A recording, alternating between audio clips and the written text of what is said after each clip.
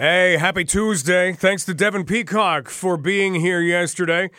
So an old friend of mine was an insurance investigator. He had his own company, but essentially what he would do is he would be hired by insurance companies, and they would send him to follow people that they thought maybe weren't telling the complete truth, the whole story. They were getting their insurance benefits, yes, but were they kind of on the up and up, or were they maybe trying to defraud the insurance company?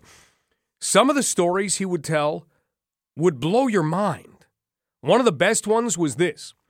He received a call from a company that he worked with a lot, and they said, "We have someone who is collecting insurance benefits after claiming that an eye injury took away a lot of their sight, and that they aren't able to work right now because they can't see." And I'm not sure what the eye injury was. I don't even know if he knew what it was, but he went and watched this person. So for the first little while, he didn't really see too much, and he would actually sit in his van. He had this really cool interior where he actually did have a TV in the front seat, but it wasn't so he could watch it while driving. It was there because it helped him to pass the time while he was kind of staking these people out. So he watches this person come out of their house, and they do have a cane that they're walking with, and they did have a dog that would assist them. And so he observed that for a couple of days. And then he happened to watch this same person. He was almost ready to say, this is it. This person is telling the complete truth. I can't find any evidence. And then all of a sudden, the same person comes out of the house with a friend and bounds down the steps, no cane, no dog. And they walk over to a car. And he watches as the person who apparently has lost some of their sight walks around to the passenger side, so everything looked okay, and the friend got around to the driver's side, and the person with the apparent sight issue lifted the handle, and it wouldn't open. And so he saw them talking back and forth. All of a sudden, the person with the keys on the driver's side throws the keys over the car. This person catches them with one hand, unlocks the vehicle, and then throws the key back. He was good enough that he got that on video, and the insurance company was able to ask, "Hey, what's with the sight thing here? You just caught keys in midair," and that person eventually, I think, was weaned off their insurance benefits because they weren't telling the truth. Well, there is a little something that has come out today that is kind of warning against things like this, that if you are committing insurance fraud, that if you're saying, yeah, I can't work because of this, or I need these benefits because of this, and you aren't telling the truth, you might want to stay away from social media. The Coalition Against Insurance Fraud, that operates a lot in the United States, has given their own example. You ready for this? So we've got a guy who submits a claim on his $60,000 Corvette, saying that he crashed this Corvette on an interstate off-ramp, and it was damaged beyond belief. And so the company begins to process his claim, and they had nothing to show that this wasn't true. And then all of a sudden, the Coalition Against Insurance Fraud, who worked with this insurance company, happens to find a video online. And it's this guy, and he's in his Corvette, and he's at the start line on a drag strip racing a motorbike. And the video shows the guy getting into the vehicle and then shows the Corvette and the motorbike going down the drag strip. And at the end of it, the Corvette spins out of control and crashes into the side wall. All of a sudden, that guy's got some issues. Very interesting to see where they will go. Just know that those investigators are out there, and know that they are looking, because that's exactly what was happening here. My buddy used to work in North Bay, just got back from North Bay. I have never felt cold like that before. It was like when you stepped outside, you started a clock, and your skin had about 8 seconds before it would start to really, really sting. And it would keep on stinging until you found a warm spot. And you know what? We had to feel fortunate being in North Bay, being in those kinds of temperatures. It was minus 47 with the wind chill Sunday morning, because there were people who weren't as lucky, weren't able to get inside and get out of that cold. And I'm not sure how they do that throughout the winter in North Bay. We drove by a warming center, and it was just this little tiny door in a little tiny building. And I thought, that's it for warming centers? Hopefully there are more than just that one out there. We have a lot to do on the show today. We are going to be talking about the Downtown Business Association annual general meeting, which apparently could have had a lot of fireworks tonight, but things are going to be actually pretty quiet, it looks like. And we'll talk about what has happened to create that. We may look at electric vehicles. We're also going to look at where you might want to end your life. And as morbid as that sounds, no, this becomes a pertinent question. We're going to be talking with Peter Bergmanis of the London Health Coalition, because we once again have seen reports of some of the things that have taken place in long-term care homes. And does it make you say, you know what, I got to make some other arrangements. I gotta get on board with my son and daughter here. I've got to make sure that we're getting along, because I don't want to do this. I don't want to be at risk for this. Or is this something that is part of your future plan? Or is that something that, you know what, you don't necessarily think about until just before that time? It's one of those existential thoughts that we always struggle with. Hey, do you want to go and get a burger for lunch? Yeah, that's an easy decision to make. Hey, what do you want to do in 20 years from now, 30 years from now, maybe 40 years from now? Yeah, I don't know. I got some time, right, before I have to think about that. We're not very good at existential thoughts. And we're also going to do some celebrating on London Live today, because Swoop is coming to London. And so we're going to illustrate what that actually means. Swoop is an airline. If you've never flown Swoop before, they've been out of Hamilton for a while. That's one of the first spots that they started. And now we've got an announcement that they are coming to London. But we're going to look at what this means, because it's not just, oh, well, yeah, now flights are offered to Abbotsford, British Columbia, or Halifax, Nova Scotia, or Edmonton, Alberta. That's not the whole story. If these flights are well received, then all of a sudden you've got other airlines saying, you know, London's a good place to fly out of. We've got airlines that would like to fly out of there. And next thing you know, you build this up. And then you're not having to drive to Toronto or Detroit and work out park and fly and things like that. You just go from home. And so we'll look at how that actually dovetails nicely into this latest announcement.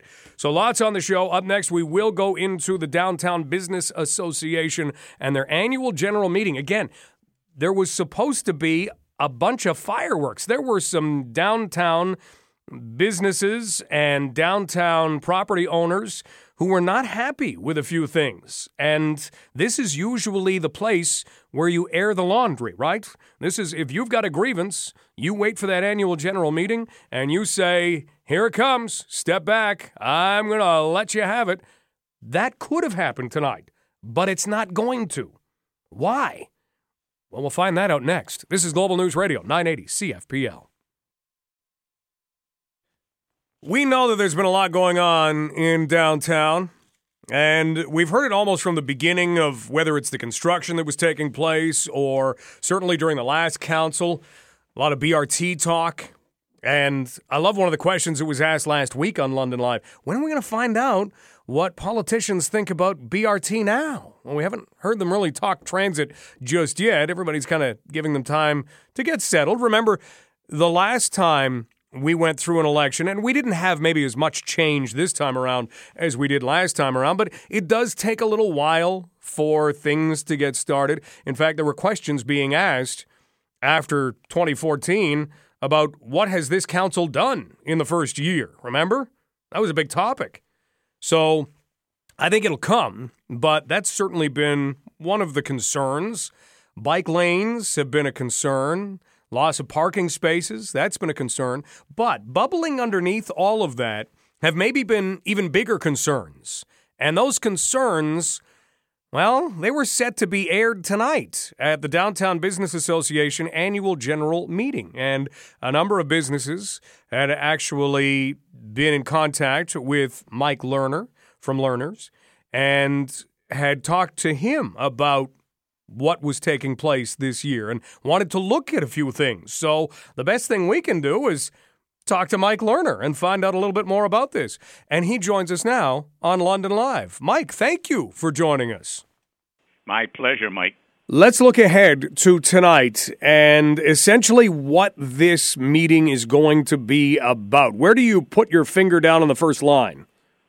Well, the first thing that is important is that a meeting that could have been disruptive and probably contrary to the interests of the downtown has now been avoided. Okay, but there is still a meeting. Oh, there is still a meeting. It's the annual general meeting of the association.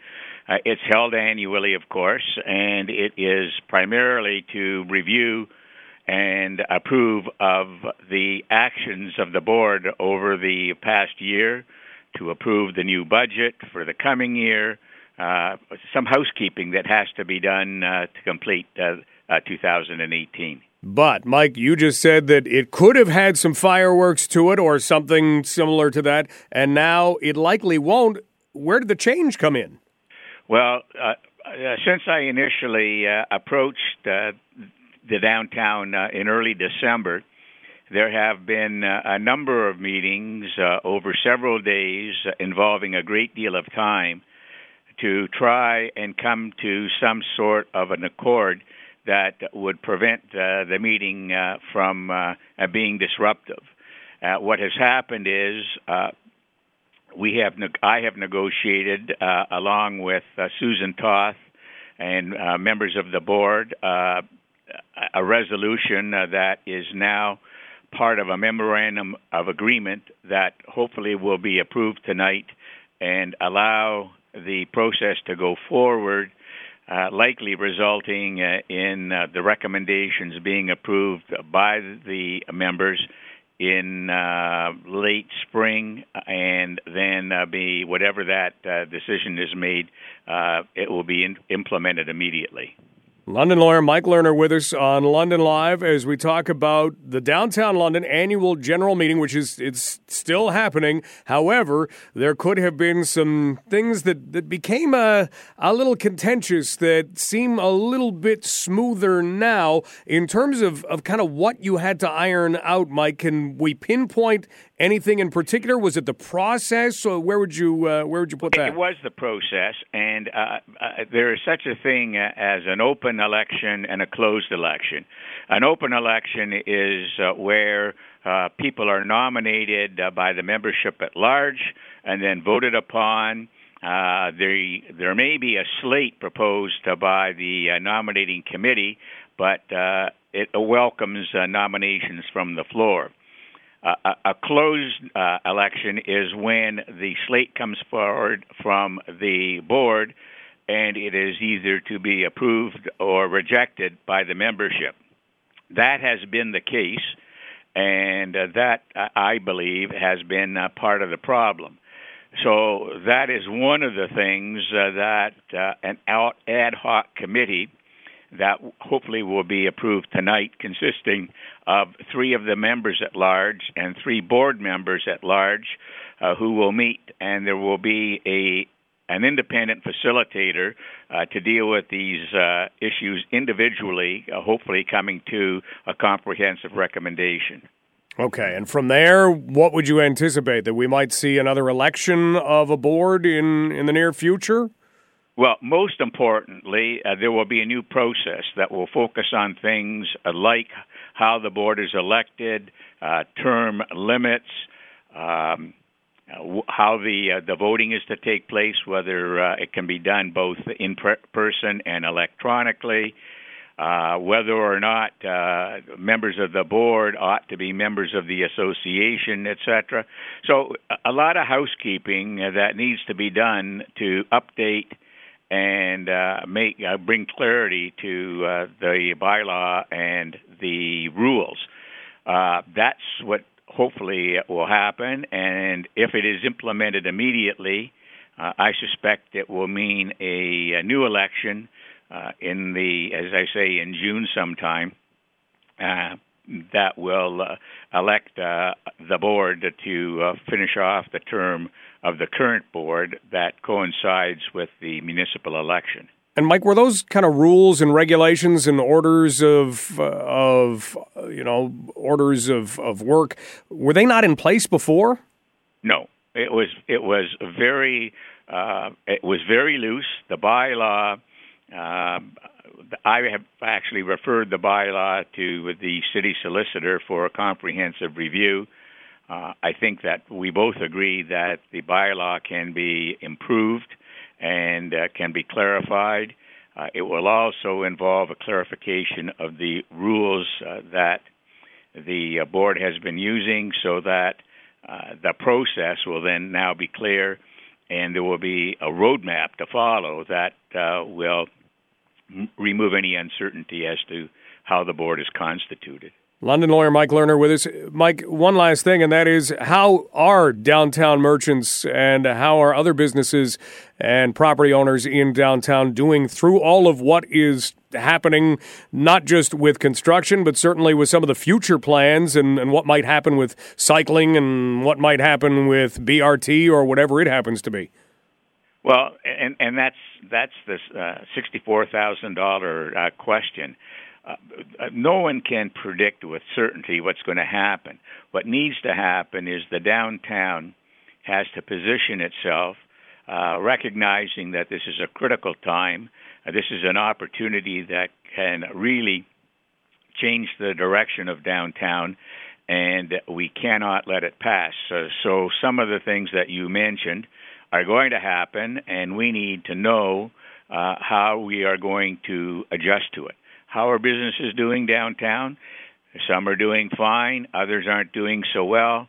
With the construction of Dundas Street and the other construction downtown, it has been a disruptive past 2 years, and I think most of the merchants downtown will say that they just need a chance to catch their breath. Mike, thanks so much for outlining the change going into tonight. And as much as sometimes fireworks are fun to watch, you don't want to get too close to them. And it's nice to know that you won't have any to get close to tonight, it looks like. Well, we'll wait till the 24th of May for the fireworks. That sounds good. Mike, thanks for the time. Thanks, Mike. Mike Lerner. We're close to that, aren't we? Isn't it May 2-4 in just a little while? Huh? No, it isn't. Although it is warming up, although that just means we're going to get all kinds of weather stuff. There was talk 70 millimeters of rain and freezing rain tomorrow. 70 millimeters? And what is that going to do? Because it won't soak into the earth. So tomorrow could be a messy, sloppy, kind of frightening day. We could bring along May 2-4 anytime soon. That would be just fine. But the temperature is slated to go up. It is going to be very windy tomorrow as well, so just be prepared for that. And tonight, the Downtown Business Association has their annual general meeting, and essentially what Mike has outlined, if you're just joining us and you missed some of that interview, we were talking with Mike Lerner from Lerner's, and he said that there was a process that really wasn't in place. I mean, here's how someone is elected. Here's how this order of business is carried forward. And so we said, well, did that not exist before? And he said, no, it really didn't. And so they have now established that it will go into effect, looks like following this meeting, and then we'll carry forward, and that could bring about new elections for the Downtown Business Association. We'll see how that carries out. And then, of course, everybody's still watching to see what will take place and how downtown is going to be affected going forward. And we won't have those answers until, as was talked about last week on London Live, we have City Council start to figure out what it is that they would like to do. Here's what we are going to do. We're going to celebrate Hot Sauce Day. That's today, January 22nd, Hot Sauce Day. How hot can you go? Ever had a ghost pepper sauce? I haven't.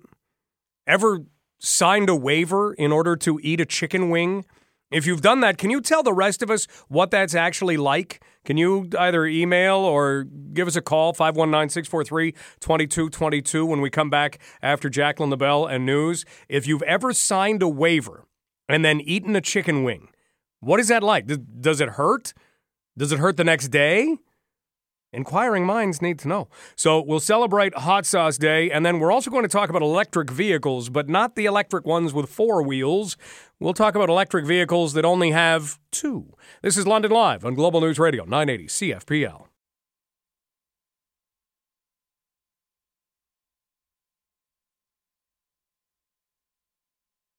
Happy Hot Sauce Day. I did get a note. And this one comes from Tim, and Tim says, "You're not being chicken, are you? You should add it to your bucket list if you've never had to sign a waiver to eat a food." Well, we had a wing place open in London, and they brought us in, kind of one of those media events, and then they kind of feed you stuff. We didn't have to sign a waiver, though. I don't know where the waiver came from. We did eat the hottest wing on the menu. It was hot, but we didn't have to sign a waiver. Like, is this a new thing, the whole waiver deal? Do they do this in Canada? I'm not sure. Remember, hot sauce and hot things are measured with the Scoville scale, and it can start with like a pimento. A pimento actually goes on the Scoville scale. What do you mean a pimento? Like what you put in a green olive? Yeah? That has some heat to it? What? No, it doesn't. Is it because I always eat it when it's pickled? Then you get into banana pepper. Then comes jalapeno. And then you get cayenne pepper. Then you get to habanero. Habanero is the sneakiest stuff when you're eating wings, isn't it? Because you get anything with habanero, it's a sneaky one. Where you eat 2 wings and it's fine. I don't notice anything. And then all of a sudden, your lips go numb, you're numb, your tongue goes numb, and you've got issues. That's the habanero. And then apparently there's a chocolate habanero that I don't think has a lot to do with chocolate. It's not chocolate-covered habanero. It's just habanero. And then you get into things like the dragon's breath pepper and pepper X, the Carolina Reaper. After that, you got the ghost pepper. And that gets pretty hot. So it's hard to describe hot on the radio. Christian Davino is producing London Live today. Christian, have you ever had to sign a waiver to eat a food? I have. It was in Daytona, of all places. Actually. Okay, so I'm hoping this is spring break. You're just setting a nice scene here. Spring break? No, I was a little too young for that. This was 2011 after the Daytona 500. So I bet this goes back to my brother and I. I bet that Tony Stewart would win the 2011 Daytona 500, and he said, if Tony Stewart loses, you have to eat this chicken wing, which was at this place called the Bethan Grill in So wait Daytona. a minute. You had Tony Stewart and he had the field?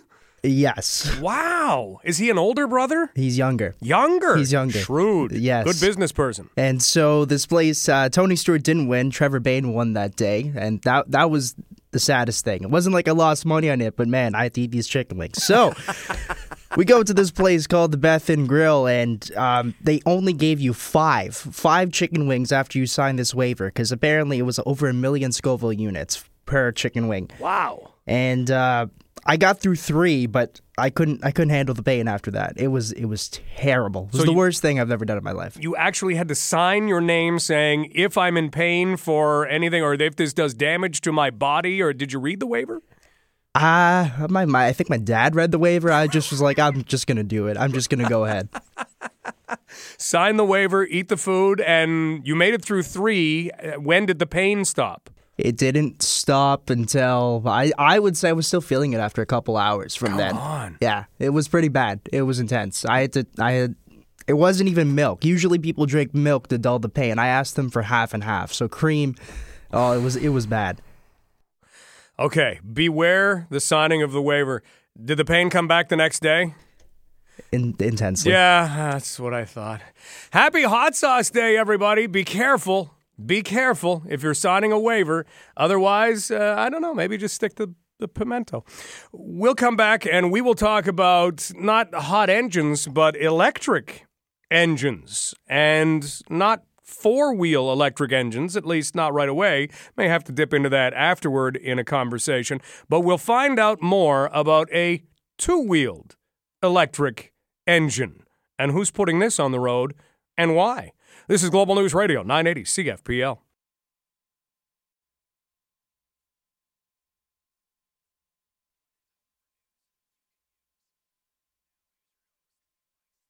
London Live brought to you by our good friends at Winmar, your restoration specialists. Remember, if you're doing any renovations, give them a call. They handle those things too. Tom shot us an email, Mike at 980cfpl.ca. He says, best wings in Kitchener wings contest. Got to check that out.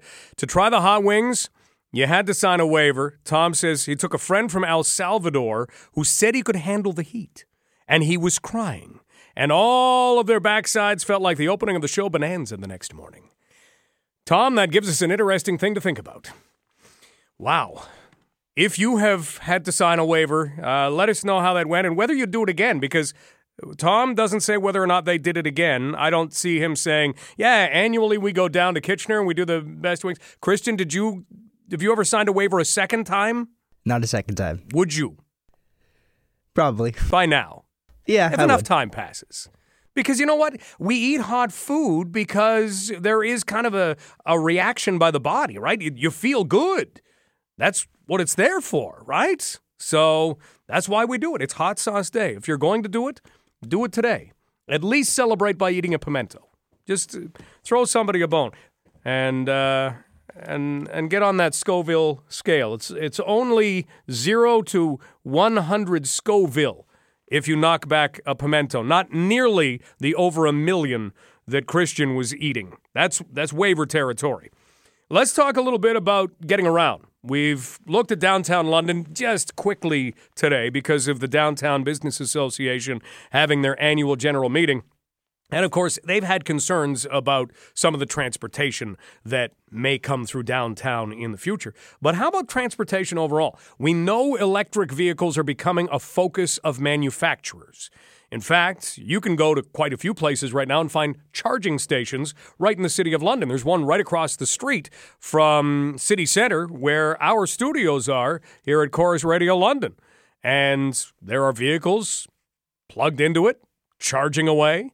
So we're going to see more and more of those, but it's not necessarily just cars that are getting into electric vehicles. Let's talk motorbikes, although they are just electric bikes, because the motor, it's there, but it's a little bit different. Aaron Mitchell joins us right now from Rockies and Blackbridge Harley-Davidson to talk about an electric version of a Harley.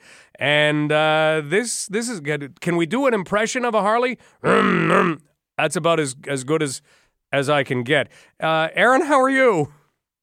I'm great, Mike. How are you? I'm enjoying hearing those sounds. That's the sound of a Harley Davidson. If we're to look at maybe what some of the models that have come in pretty recently look like, a certain one in particular, are we going to hear that?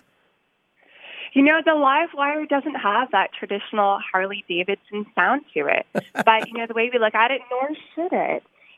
This is a really exciting time for us. You know, electric vehicles are the way of the future, and I think this is a really cool opportunity for Harley-Davidson with the Livewire to embrace the electric vehicle technology and to really become familiar with it and bring a new model of transportation to our existing family of bikes. Now, I look at the specs on the Livewire. This, even though it is electric, this can go from 0 to 100 kilometers an hour in 3.5 seconds.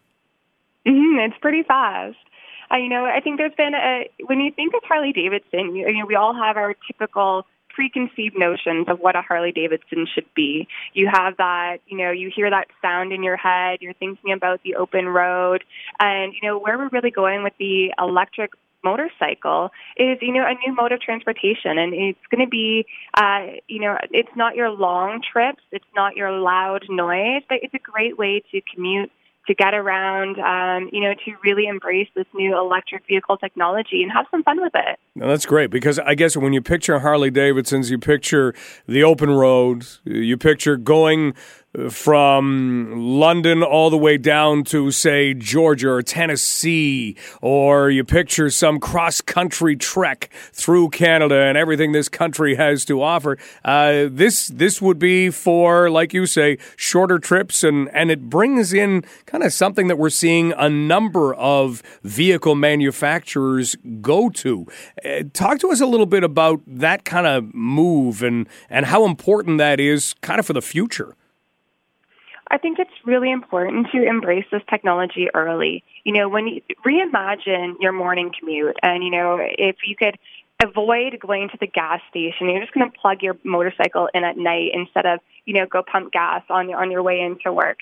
And, what does this move of moving around our city look like if you can approach that in a different way with greener energy, a less of a environmental footprint? There's and still have fun while doing it. I think when you think of, unless you're thinking of a Tesla or a Prius, our preconceived notions on what electric vehicles and electric transportation have been are fairly limited. So here's a really attractive and fun new way to do that with the speed and the mobility of a motorcycle, but in a fun, new, re-envisioned format. Erin Mitchell joining us, Director of Marketing with Rockies and Blackbridge Harley-Davidson. If we're to look at how far one of these electric bikes could go in one run, is there a limit to it? Well, there's going to be a limit when you run out of power, but it's pretty far. You can get a couple hours, about 177 kilometers on a single charge. So, we could get you to Toronto, but you might want to, plug in for a little bit on the way back. And could you just charge at home? Sure, absolutely. There's lots of people that are exploring, electric vehicle technology. You can plug it into a normal outlet. It takes a little bit longer to charge. We've seen a lot of early adopters of electric vehicles elect to put, a quicker charging station into their own homes. There's an app called PlugShare where you can look up, charging stations all throughout the region. It's really easy. And as this technology continues to evolve, we're going to see more and more of those charging stations, coming closer to London, and increase in density of where you can charge your electric vehicles. Rockies and Blackbridge Harley-Davidson were selected to premiere the Livewire because of London's emerging focus on technology and innovation. Kitchener-Waterloo area has, a prolific tech community that are all very supportive of this technology. So we're really excited to be on the cutting edge of bringing this to London and the Cambridge area. So if somebody wanted to take a look at one of these, you do have them in stock?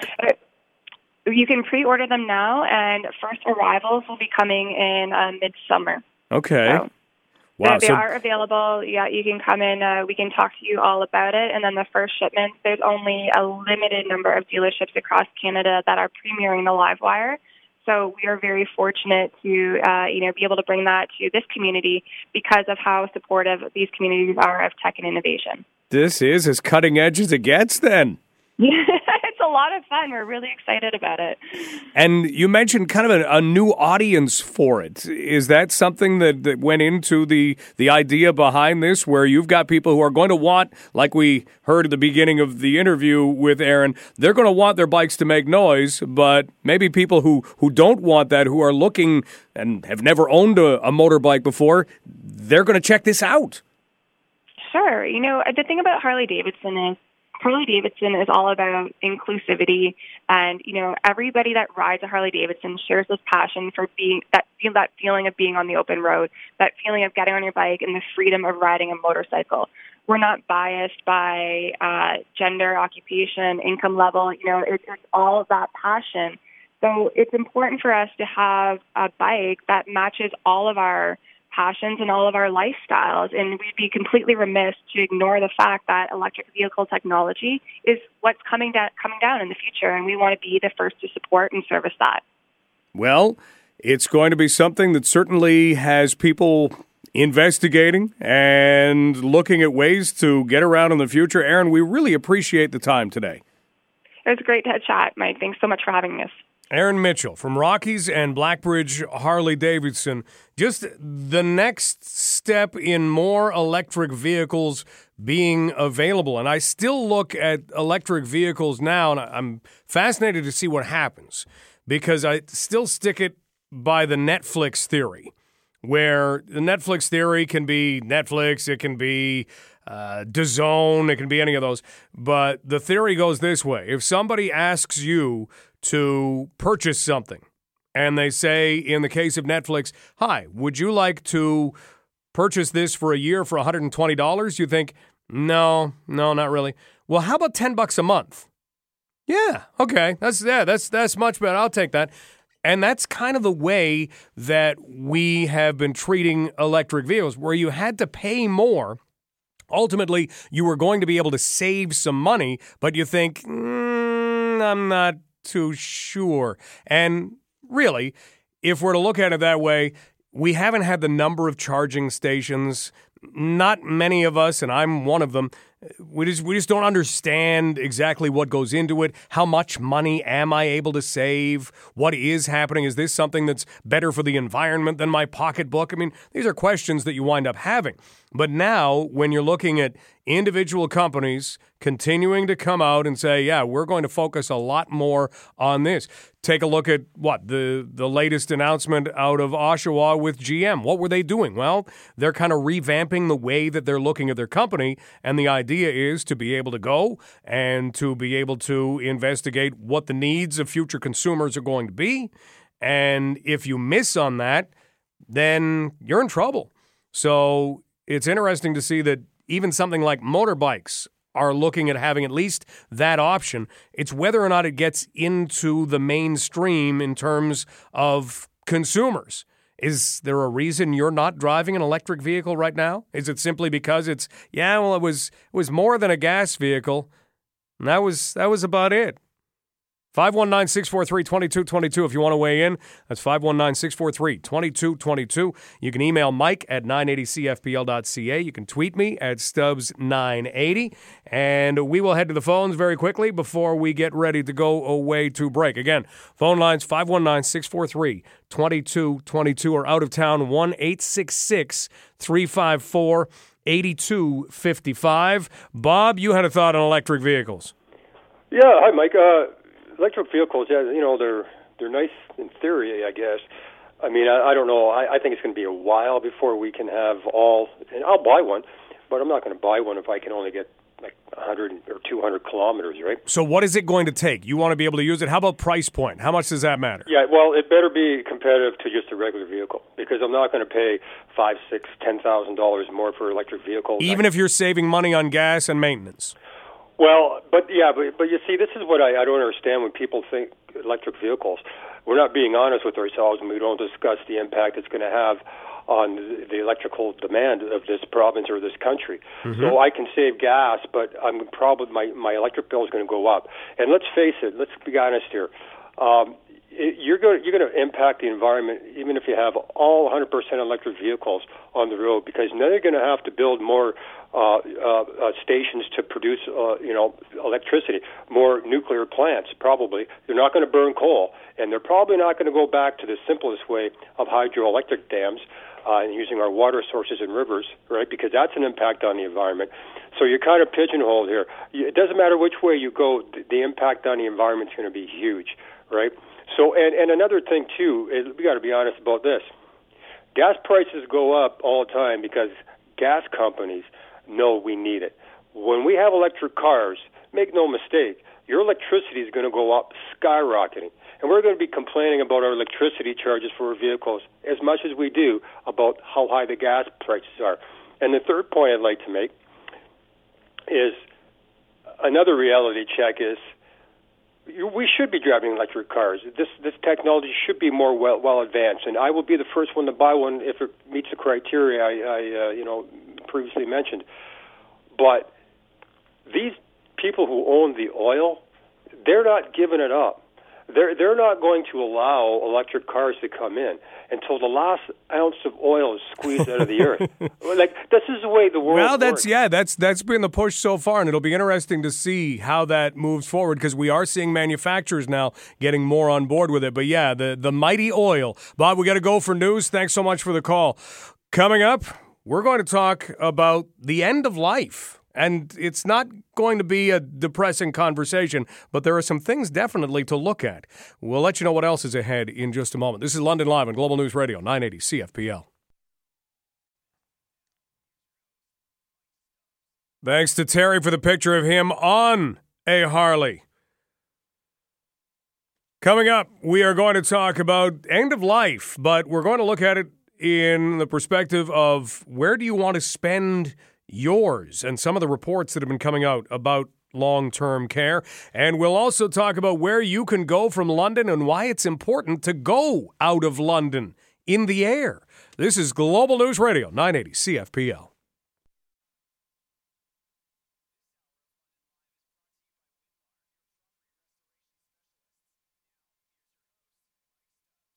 It's Hot Sauce Day.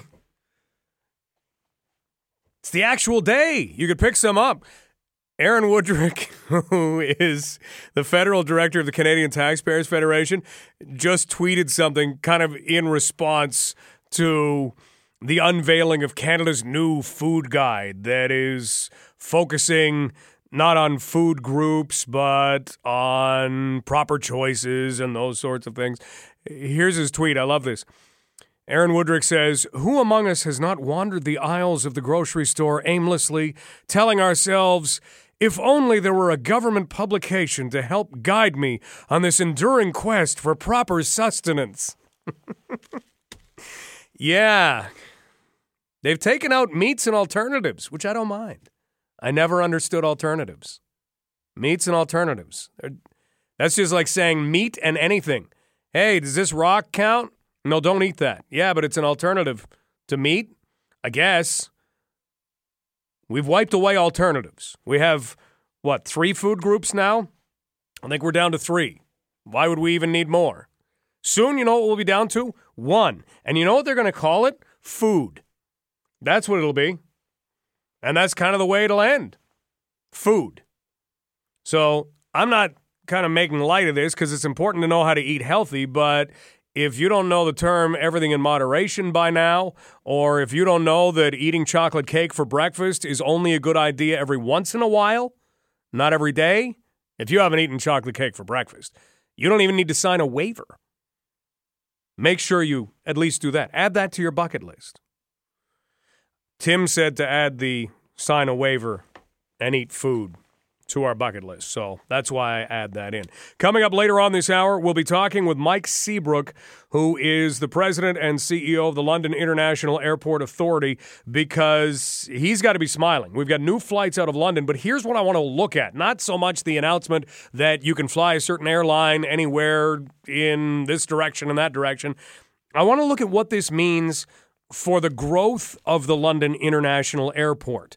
And the idea that if you bring in enough and you get this one coming and that one coming and then they're all going, what does that allow for? Is this really helping out Londoners? And if it is, how so? So we'll ask those questions in about 30 minutes from right now. I don't know if you saw this on globalnews.ca yesterday or at 980cfpl.ca, but the headline was certainly one that made you click on the story. And the headline is this: at least 29 homicides in Ontario long-term care homes in the past 6 years, according to a report. And we had the report from the Ontario Health Coalition. It talked about violence in long-term care homes. It talked about the homicide numbers that it had in the headline. And while it didn't assign blame in terms of the homicides, it just defined homicide as one person causing the death of another, and that sometimes there may not be criminal intent, but it becomes absolutely tragic. I mean, so many things can happen. You look over the weekend, the story about Gilles Duceppe and his mom, His mom's 97. She's in a long-term care home, or was, and a fire alarm went off, and there was an announcement that she couldn't hear that said, "This doesn't affect you." She went outside, and nobody knew she had gone outside, thinking she was going outside because of the fire alarm, and she ended up succumbing to hypothermia. At least that was the initial report. So you have a tragic situation. We do have things like this. So how do we interpret a story like this? And how do we interpret it from a London perspective? Joining us right now is Peter Bergmanis, who is a spokesperson with the London Health Coalition. Peter, thanks so much for taking some time for us. Yes, it'll be my pleasure, and I'm very pleased that you're taking some time for this very important story. Okay, when we see this headline, again, it's one that makes you click on the story. At least 29 homicides in Ontario long-term care homes in the past 6 years. Those numbers jump off the screen at everybody. How do you interpret that? It's quite the sensational bombshell of a story, true enough. And we cannot track that individually for our community, and I'd be talking London, Elgin, Middlesex. But it is the tip of what is the extreme end of the increasing violence levels that you will find in long-term care facilities. Now, when we look at increasing violence, is there anything that is pointing to the fact that we do have more of these stories, or every once in a while someone will have a video and it does show very violent acts taking place, that maybe this wasn't much of a story in the 90s or the 80s or even before? Anything you can point to or that you found out that is bringing this to a different level?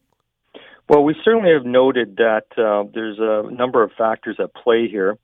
One is that we had a far more robust overall healthcare system in the 1990s prior to closing down chronic care hospitals and shuttering up approximately 10,000 of our psychogeriatric beds over that course of time.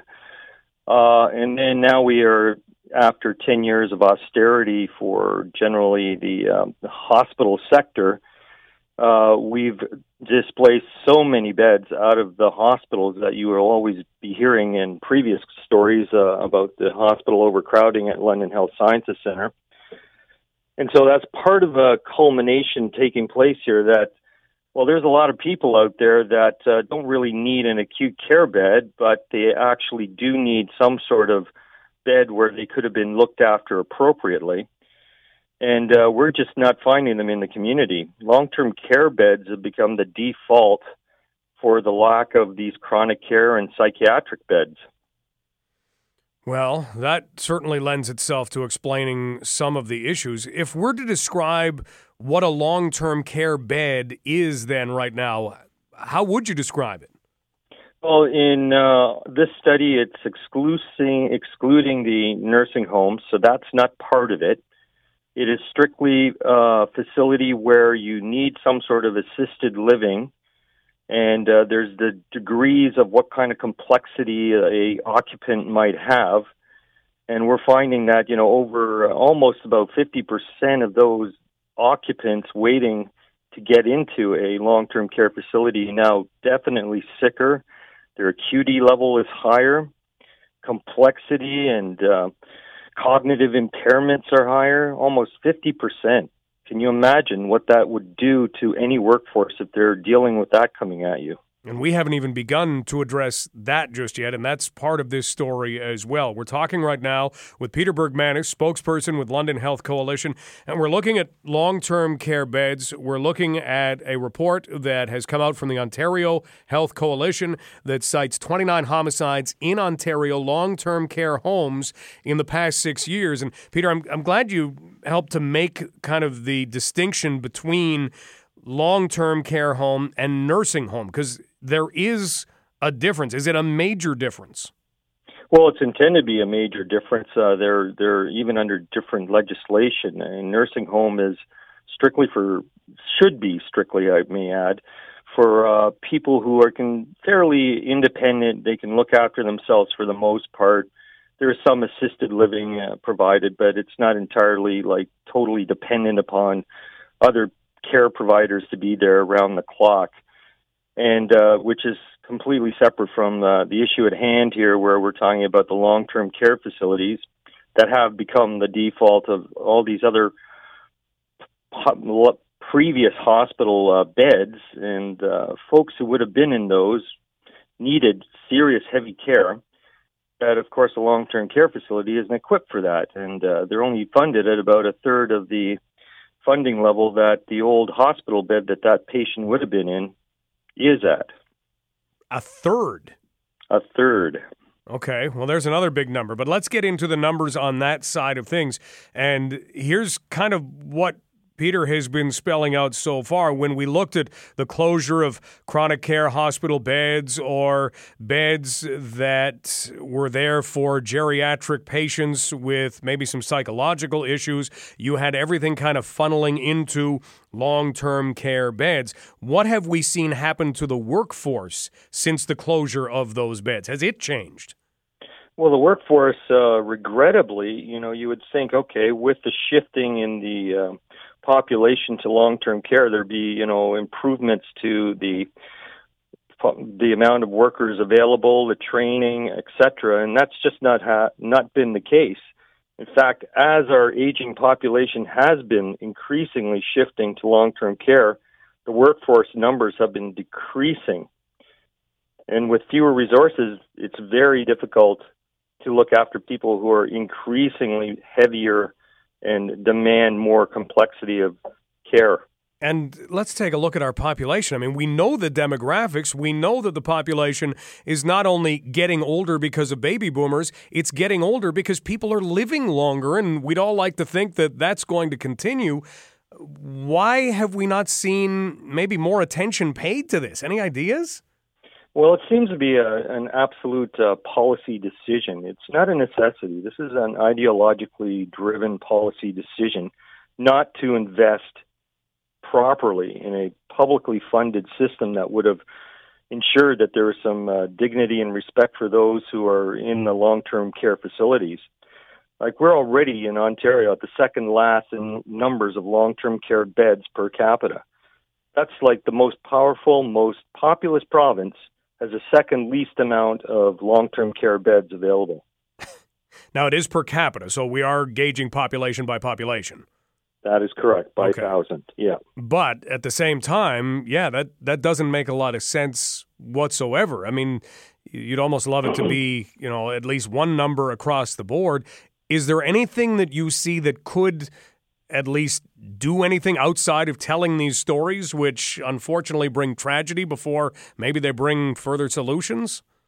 Well, I think we've done a lot of the study work, and all of the answers are there in front of us for any of the decision makers. If they so choose, they would actually recognize that, we provided a template that they could follow.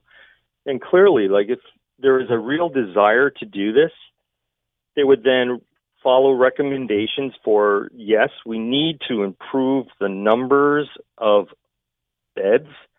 We need to do that basically system-wide, not just long-term care. It needs to be all the way from the acute care hospital, bed capacity, right to long-term care. We know that we have the most efficient facilities are the ones that aren't the profit-taking ones. So we have to make a focus that it has to be a public service.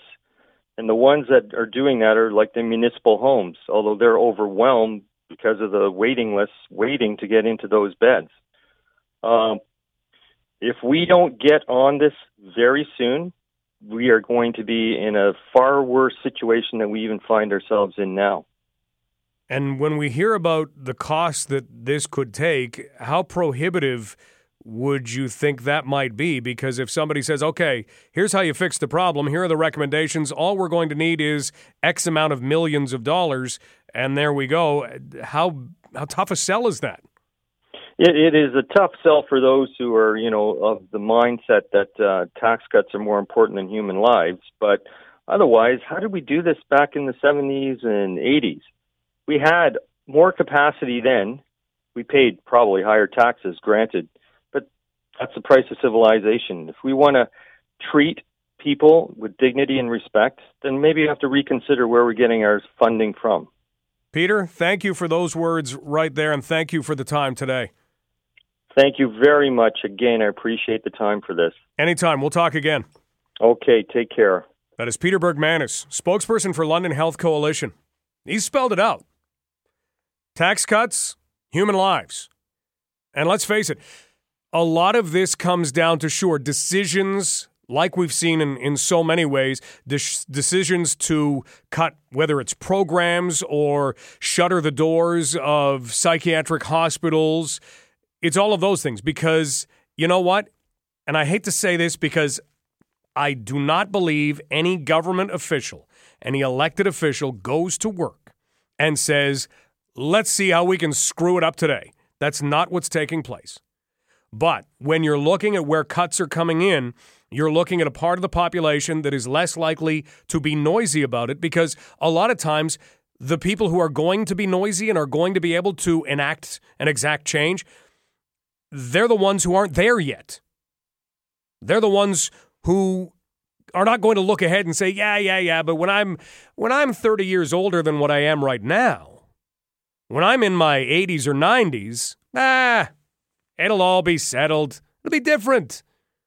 My head will be in a jar. I'll be living forever. And that's kind of what you think. I wonder what we're going to be doing in 30 years from now. Think of all the flying cars. Yeah, that's what they were saying in the 80s. There's no flying cars. We're not doing that. We can't even figure out electric cars. So when you look at this particular situation, Peter's right, as far as I can tell. You have to do something now because you can't have waiting lists. You can't have people who don't have proper care. You can't put loved ones at risk because soon you're going to be that loved one. And you're going to be at risk because next door to you there is somebody who should have been in a geriatric psychological bed, but that doesn't exist anymore. And now in the middle of the night they're coming in and they are beating you up. And that's something that I wouldn't want to wish on a loved one, and it's certainly something that I don't hope is in my future. So what do you do here? Tax cuts versus human lives. How do you get that across? Because essentially you're going to wind up with, here is what it costs. Yeah, well, we're into saving money right now.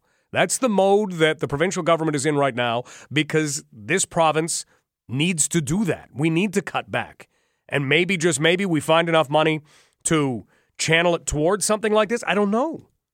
You have to find a way to create that demand. Do we just keep telling story after story after story? Do we keep having headline after headline after headline that says at least 29 homicides in Ontario long-term care homes in the past 6 years? And again, by homicide, this is not somebody going in and outright murdering somebody else. But this is a death being caused by another individual that presents a very tragic situation. We're sorry to inform you your loved one was killed last night by another resident who was not in their right mind. I'm sure they can't use that language, but that's essentially what it is. So what do? You keep telling the stories, and you keep hoping that somebody will say, yeah, okay, well, that's X amount of millions of dollars well spent, so we better spend it. Got a couple minutes for this. 519-643-2222. What do? Do you believe that this will get resolved? 519-643-2222. You can email Mike at 980cfpl.ca. This is London Live on Global News Radio, 980 CFPL.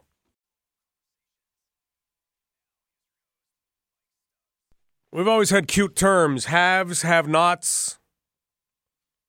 It's actually a horrible term, but it's made to sound cute, even when it isn't.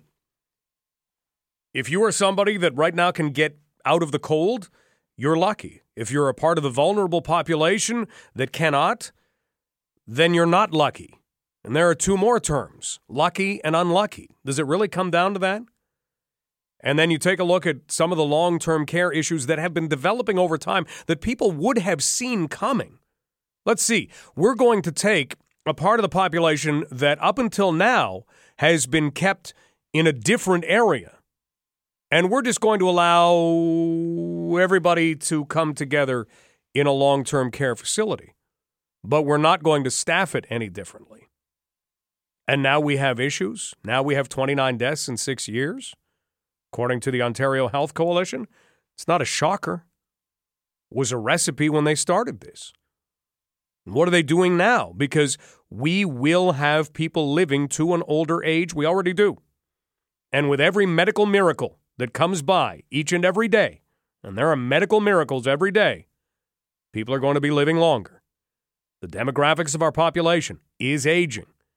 And we are going to need more care facilities like this. It's not a senior's home, nursing home, whatever you want to call it. These are long-term care beds where someone does need more assistance. And this is what we have happening. How do you make that differentiation between somebody who just needs a little bit more help and someone who should be in a different facility altogether? These are questions I can't answer. But they're things that we need to keep talking about. So thanks for listening. Next up, we'll have news with Jacqueline LaBelle. This is Global News Radio, 980 CFPL.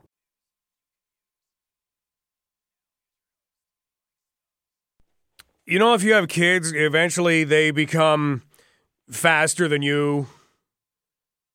When they're 2 and 3 years old, you can win a race, like anytime. Eventually, they do become faster than you. They eventually play video games better than you. And then there comes a point when they become smarter than you. And I went through a thing like that just yesterday. My son was talking about a dream that he had had. He woke up from his dream, and there was a big flash of light outside his window. And I went, maybe it's a UFO. And he looked at me and said, yeah, Dad, right. UFO? He said, do you realize there's a great chance that we are alone in the universe? And I went, no, we're not. The universe is teeming with life. And then he proceeded to take me through, and he hadn't even rehearsed this, essentially some evidence that shows, including the Fermi paradox, why chances are we are pretty much alone. And it deals with the fact that if we were going to be found, we would have been found by now because we're a relatively new civilization. And since the universe has been around for 13 billion years, other civilizations probably would have been born before us.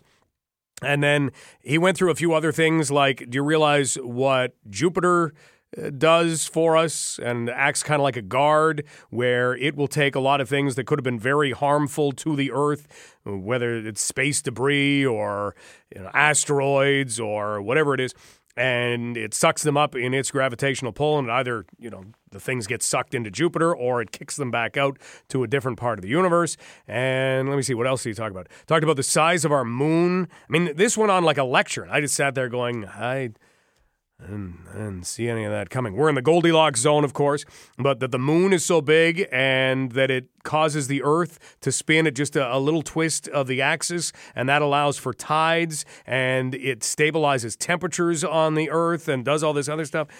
I'm the guy who instead would be this guy.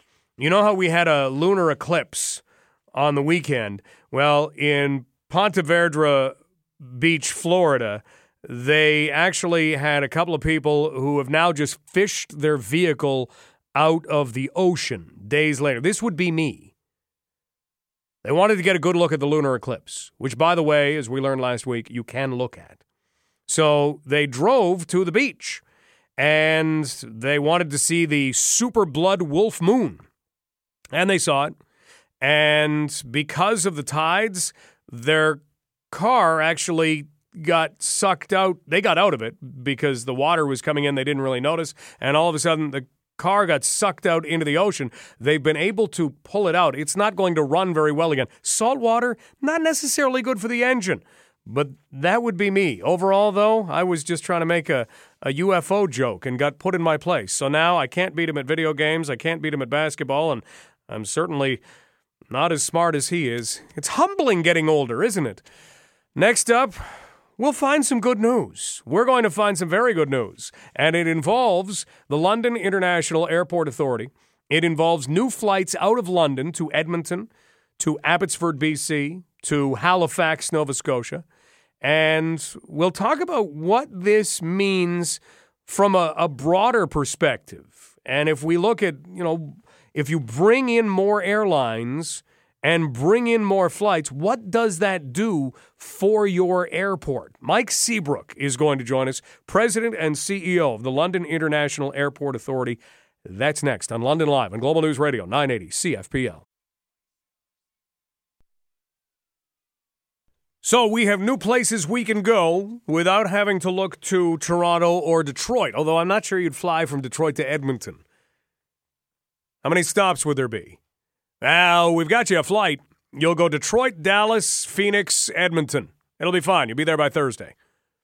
So now we are going to be able to go from London to Edmonton, from London to Abbotsford, BC, from London to Halifax, because Swoop Airlines is making its way to London. But I want to look at this from a broader perspective. It is a good news story, yes, but let's kind of look at how we can make this maybe a more regular occurrence where we're adding things in. We've added airlines along the way, just over the years, WestJet for sure. I mean, there were times when we didn't have charters flying out of London. Now we do. Joining us is the President and CEO of the London International Airport Authority, Mr. Mike Seabrook. Mike, it is radio, and we are talking kind of by phone here. I can't see your face, but is that a smile I hear on it? Yeah, it's a good day to be in the airport world, Mike. No doubt. Let's kind of put into perspective how something like this happens. If we think back in time, it wasn't too long ago, I hope, because we'll all feel old if it was, that WestJet became a part of some of the connections through London and was flying out of London. How does this compare? Well, to make you feel old, that was 2002. No. Yeah.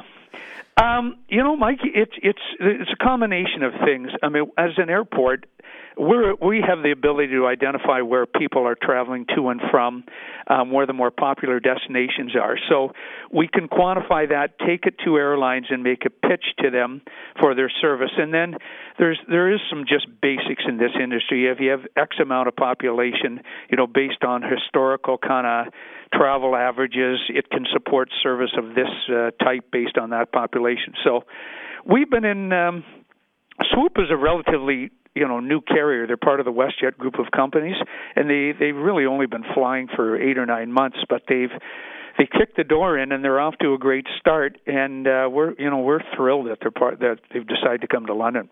Well, that's definitely good news. Now, when you're able to go and tell different airlines, hey, WestJet flies out of here, and now we've got Swoop out of here, and this airline, and this airline, and this airline, what does that do?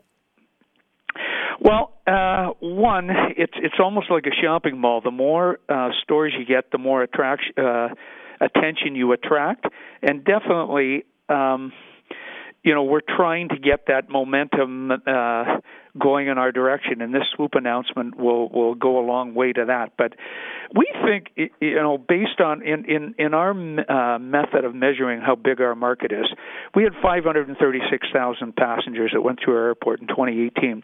We believe if we stop those people from driving to other airports, mainly Detroit and Toronto, our airport could be 2 or 3 million in passengers. So we've got a big market, and what we've got to do is get better services in here with competitive fares that are attractive to the traveler. And passengers do like to use this airport. It's easy and comfortable, as we call it. It's hassle-free. So if you can get to your destination directly, it's kind of a no-brainer. You will use this airport. So with that all in mind, we package these opportunities to the airline and try to convince them to fly the routes that we proposed. And in the case of Swoop, they thought it was an excellent fit for their model. We're talking with Mike Seabrook, CEO of the London International Airport Authority, about Swoop joining the ranks in London. And I guess in doing so, and I like your mall analogy, Mike, if we have a mall and you've got a number of different outlets, if you shop at those outlets, if we bring people into the mall, we get more. Does an airline industry work that way too? Yeah, believe it or not, it does. One of the fears when you add services is it going to have a negative effect on the incumbents, the other that are here. And history in the aviation really hasn't shown that. And competition makes everybody sharpen up and get a little more aggressive and get their whole business act more together. So, I mean, I would expect with the addition of Swoop that, and they're a different service, or an ultra low-cost carrier.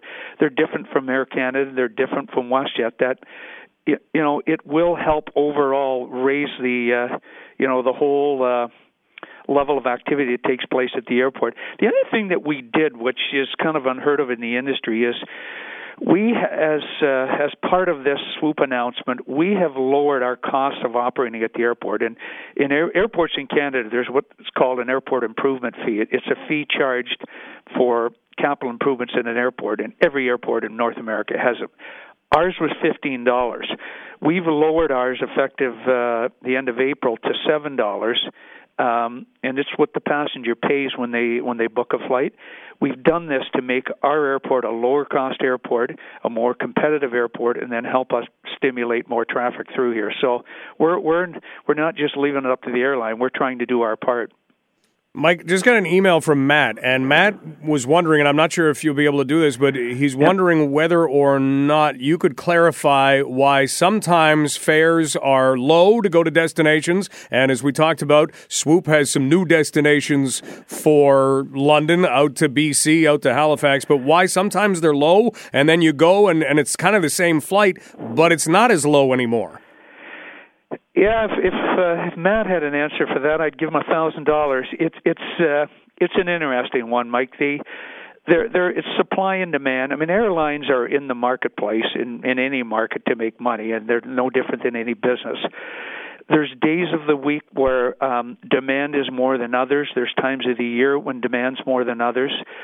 Every market has different levels of competition, and more competition results in lower prices in theory, and all these things come into play. And you do have swings, and sometimes wide swings in fares, and I really can't. There's no predicting it. But as I said earlier, the one kind of given is that if you get more competition in a market, it should help lower fares overall, and that's kind of what we're hanging our hat on. And I don't have a great answer for Matt. That's about the best I can do. That's okay. That does make sense because, hey, if we throw in supply and demand, yeah, it does make sense. If the planes are going to be full, then what would you add another flight sometimes? Can it get to that? Oh yeah, that actually is the trigger for a lot of new service. We just WestJet Encore, which is their regional service in here, just added a third flight to Toronto a day. They had two before. They added a third flight because of the demand. I mean, it just they wanted to fill holes in the day, but in the end, their loads and the fares that people were paying out of here and then connecting in through Toronto were at a level that it made sense for them to add flights. And the other thing that's important in aviation to always consider is that the assets of an airline are mobile assets. They're planes. So if it doesn't work in London, they can pick the airplane up and move it someplace else, and they'll pick a markets again similar to any other business, trying to maximize their level of profitability. So, I mentioned earlier we reduced our airport improvement fee. That's going to help the profitability of the air carriers, and if they're profitable, they're going to stay in a market. So, we got to be always conscious of that and try to produce the right atmosphere for them to be successful. Mike Seabrook with us from London International Airport Authority. Mike, before we let you go, can we talk about the business in London and what you've seen kind of year to year for the last little bit? Yeah, we've had good, steady incremental growth, 3, 4, 5% a year, it's good. It's good to build a business on because our revenue and expenses and everything are predictable, and we've got a viable airport that is in good financial shape. Now with the addition, and so in 2018 we ended up with 536,000 passengers. With Swoop coming for the part year, they start at the end of April. We're looking probably, Mike, somewhere around 750,000, 800,000 passengers in this part year of 2019. So huge increase for us, like to the tune of 50-60%. And for a full year, we like to think we can get close to 1 million passengers. And as I mentioned earlier, Swoop has other plans for London that include, North American flying, U.S., Popular destinations that they have in their network today include several destinations in Florida, Vegas, Phoenix, Caribbean, Mexico. We want those added here, and the sure way to make sure they're added is that the flights that are here that start this spring, are successful. So that's kind of my appeal to London and our region. Take a look at the Swoop service and the other service we have here, and everything you can do to support this airport is going to make it a better airport and give you less hassle driving to Toronto and Detroit and all that, which we're trying to accomplish. So support us as best you can. So Swoop comes in this spring. Comes in April 28th. Beautiful. Well, Mike, congratulations, and thank you for kind of the outline of all of this. This has been really informative. Really appreciate the time. I appreciate you calling, Mike, and have a great day. Mike Seabrook, President and CEO of the London International Airport Authority, getting us caught up about what this means. So you fly out of London, it makes sense. You fly out of London, and next thing you know, we get more opportunities. That brings about more flights. More flights means cheaper flights, and everybody wins, right? Is that the way it goes? We'll investigate travel in the next little while. Does cold weather breed travel? You'd think it would. You'd want to get out of this. You'd want to, now that we're finally into winter, you'd want to find somewhere sunny, at least to look forward to, right? That's more of that have not, lucky and unlucky stuff. We were talking about the people in Florida on a beach watching the lunar eclipse who found themselves unlucky when the tide came in. We found someone who's actually unlucky and we'll tell their story before we go. This is London Live on Global News Radio, 980 CFPL.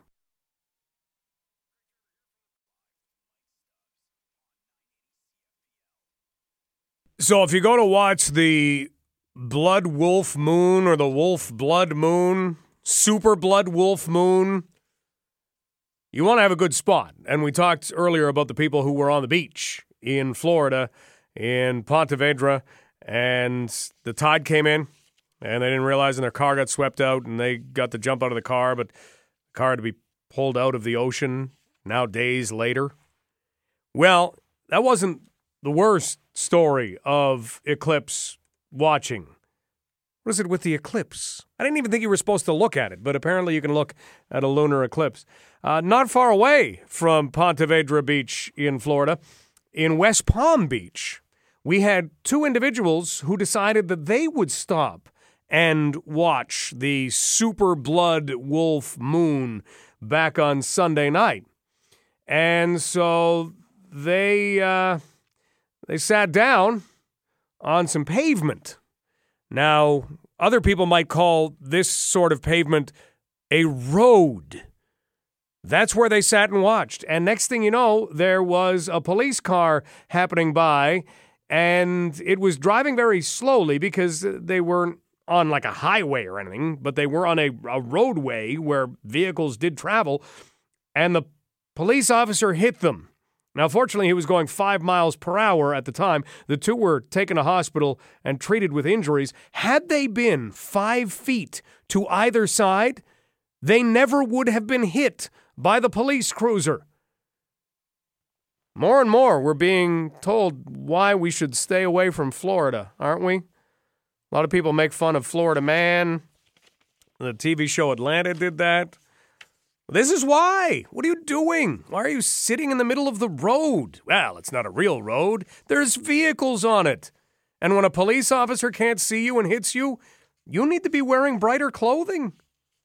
Wait a minute. This was Florida. Were they wearing clothing? Just a second. Yes, they were wearing clothes. Whew. Dodged that one, didn't we? We are out of time on London Live. We have all kinds of things coming up, and some of that will deal with freezing rain and rain. We could get a lot of precipitation tomorrow, and the fact that we do have frozen ground, the weekend side of that, means there's nowhere for this stuff to go. So John Wilson is going to outline the day that we have ahead is, yay, the temperature's warming up, but stuff's falling from the sky. Thanks to Christian Davino for his help on the show today. London Live is brought to you by Winmar, your restoration specialist. News is next on Global News Radio, 980 CFPL.